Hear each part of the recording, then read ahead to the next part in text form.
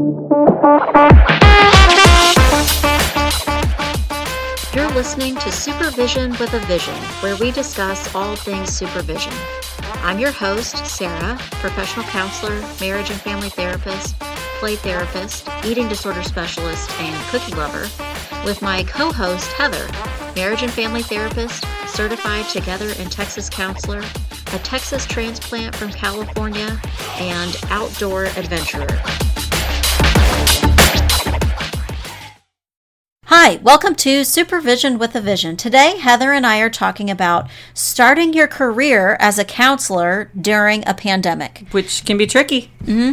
The article that we read this week is Starting Post-College Life in a Pandemic, published in Counseling Today. Heather, in the article it mentioned acknowledging loss. How do you think you are acknowledging loss for yourself or now helping supervisees acknowledge loss? With supervisees, it's pretty common in my experience that your supervisee may change locations, like change sites where they're doing their work. Yeah. And so they're often, especially the newer they are, surprised that there is grief and loss over saying goodbye to clients or saying goodbye maybe to colleagues that they worked with. One in particular shifted from a so-so environment to a bigger agency, and it was great opportunity for him, but he lost friends, and he wasn't prepared for that. He wasn't prepared for the colleague shift. It sounds like he had a really intimate setting. Right. So he could get to know everyone on a deeper level, and moving to a bigger setting, one, you don't have the instant connection that you had before, and it might be slower to build in a bigger environment. Right. I was thinking this in relation to the coronavirus, but also other types of loss. Sometimes have a hard time relating to supervisees. I was going to say when you're changing sites, but also when you're leaving clients, they're leaving you or you're leaving because you're going to a different site. I sometimes catch myself thinking that's not that big a deal. And I know it's because I've said hello and goodbye to so many clients that it doesn't feel that significant. But if it's your very first little client ever, or it's your very first client that you feel like you really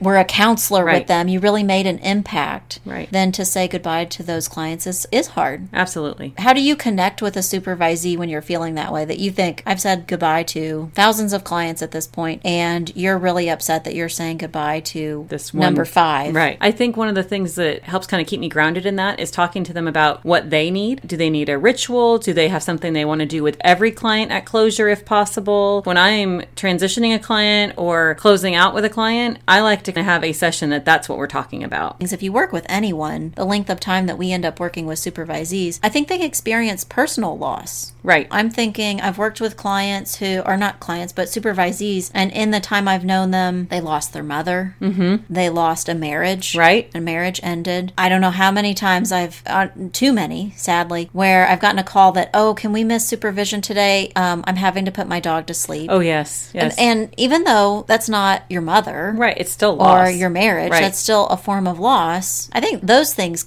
enter supervision sessions as well. So I think there's lots of feelings of loss now.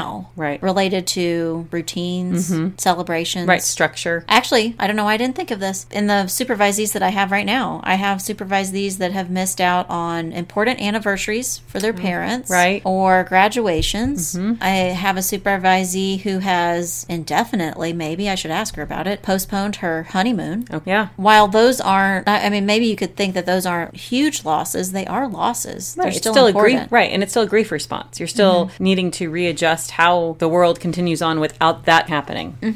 One of the other points in our article, Heather, is the importance of being flexible. How do you think that affects you right now, being flexible? I function in my practice a little differently because I really am able to alter my schedule or the types of clients I see just based on actually what my family has going on, like what kids are doing. You know, what you're saying makes me think, clearly, you and I value and appreciate flexibility because that's how we've structured our lives. We've chosen not just to be a counselor, which I think provides people a lot of flexibility, but we've chosen to be counselors in the way that we're counselors. We're in private practice. We have things like the podcast that creates difference in our routine, that allows us to do things in different places. Obviously, we value flexibility. You know, I'm laughing now because on the way here, I was talking to my mom and she said, it's Thursday. What are you doing on Thursday? Going to do a podcast? And I said, flexibility is the name of the game. We've got some schedule shifts. School started back up. And for me, it never even crossed my mind that we were meeting on a Thursday. We vary our schedule on what we need to. It was funny that for her, she's used to my call on a Monday, and this was not, I talked to her all week long, but if I'm in the car going to a podcast, she just had it fixed in her mind. Yeah. I think right now, this week, school has been in session a week and a half, depending on what school district you're attending around us. I've had to have a lot of flexibility. I had a really great game plan, and I thought I moved all my clients to appointment times that worked with school or work. Right. And man, within this very first week, I think I've made 10 adjustments. Right. That someone thought they could do it at this time, but it's really too tight of a schedule for them, or thought that this would work, but at the end of a day of 7 hours on a Zoom call in second grade, they are done with Zoom for the day. Right.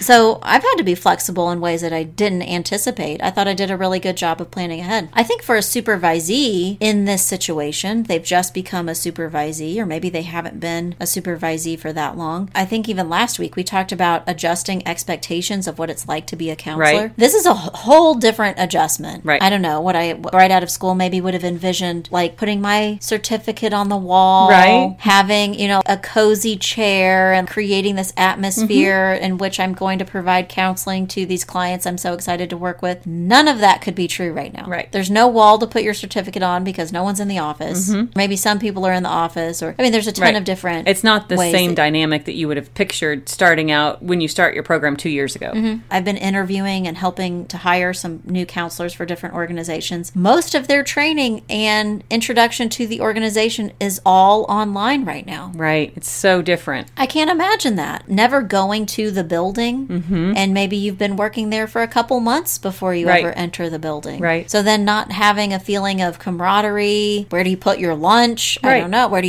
you schedule your lunch if you're at home, and how do you make that happen? Thinking through what that could mean for a new counselor and them getting used to that is something I've been thinking a lot about. I have a supervisee right now, uses a lot of techniques that would be more on the CBT route, and a lot of those are written down in worksheets and things like that, and she's having to pivot her expectation because she can talk through a worksheet on distorted thoughts, and she can even screen share. Right. But she said, in session, they would start working through some of the things together, but when there's a camera between two of you, they don't.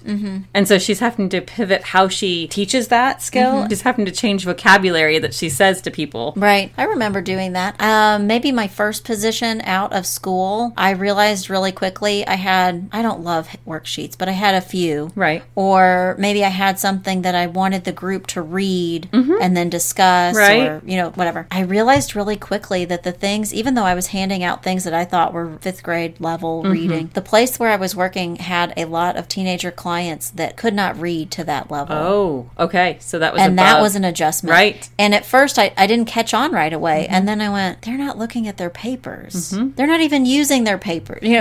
So I caught on and adjusted, and I changed my language to, rather than, okay, let's all read this, I would ask, would you prefer me to read it to the group, or would you like to read it on your own? I really just offered that, but what I was intending to do was that whether people said, I want to read it on my own or not, my response was going to be, well, it looks like some people want me to read it, so I'll read it, and if you'd like to read it on your own, you can just read it at your own pace. That is flexibility on the fly, having to adjust what the expectation was. Yeah. I don't know if I told you, I have a lot of child clients that I was doing play therapy with, and I'm virtual right now. I don't have anybody in my office. I have been really working to continue to engage and provide things that are playful. Right. It's been hard. So have you been buying new toys? No, I haven't. Really. And I've argued with myself, what's the point in buying new toys when I'm the only one playing with them? So it's kind of weird. I did buy one.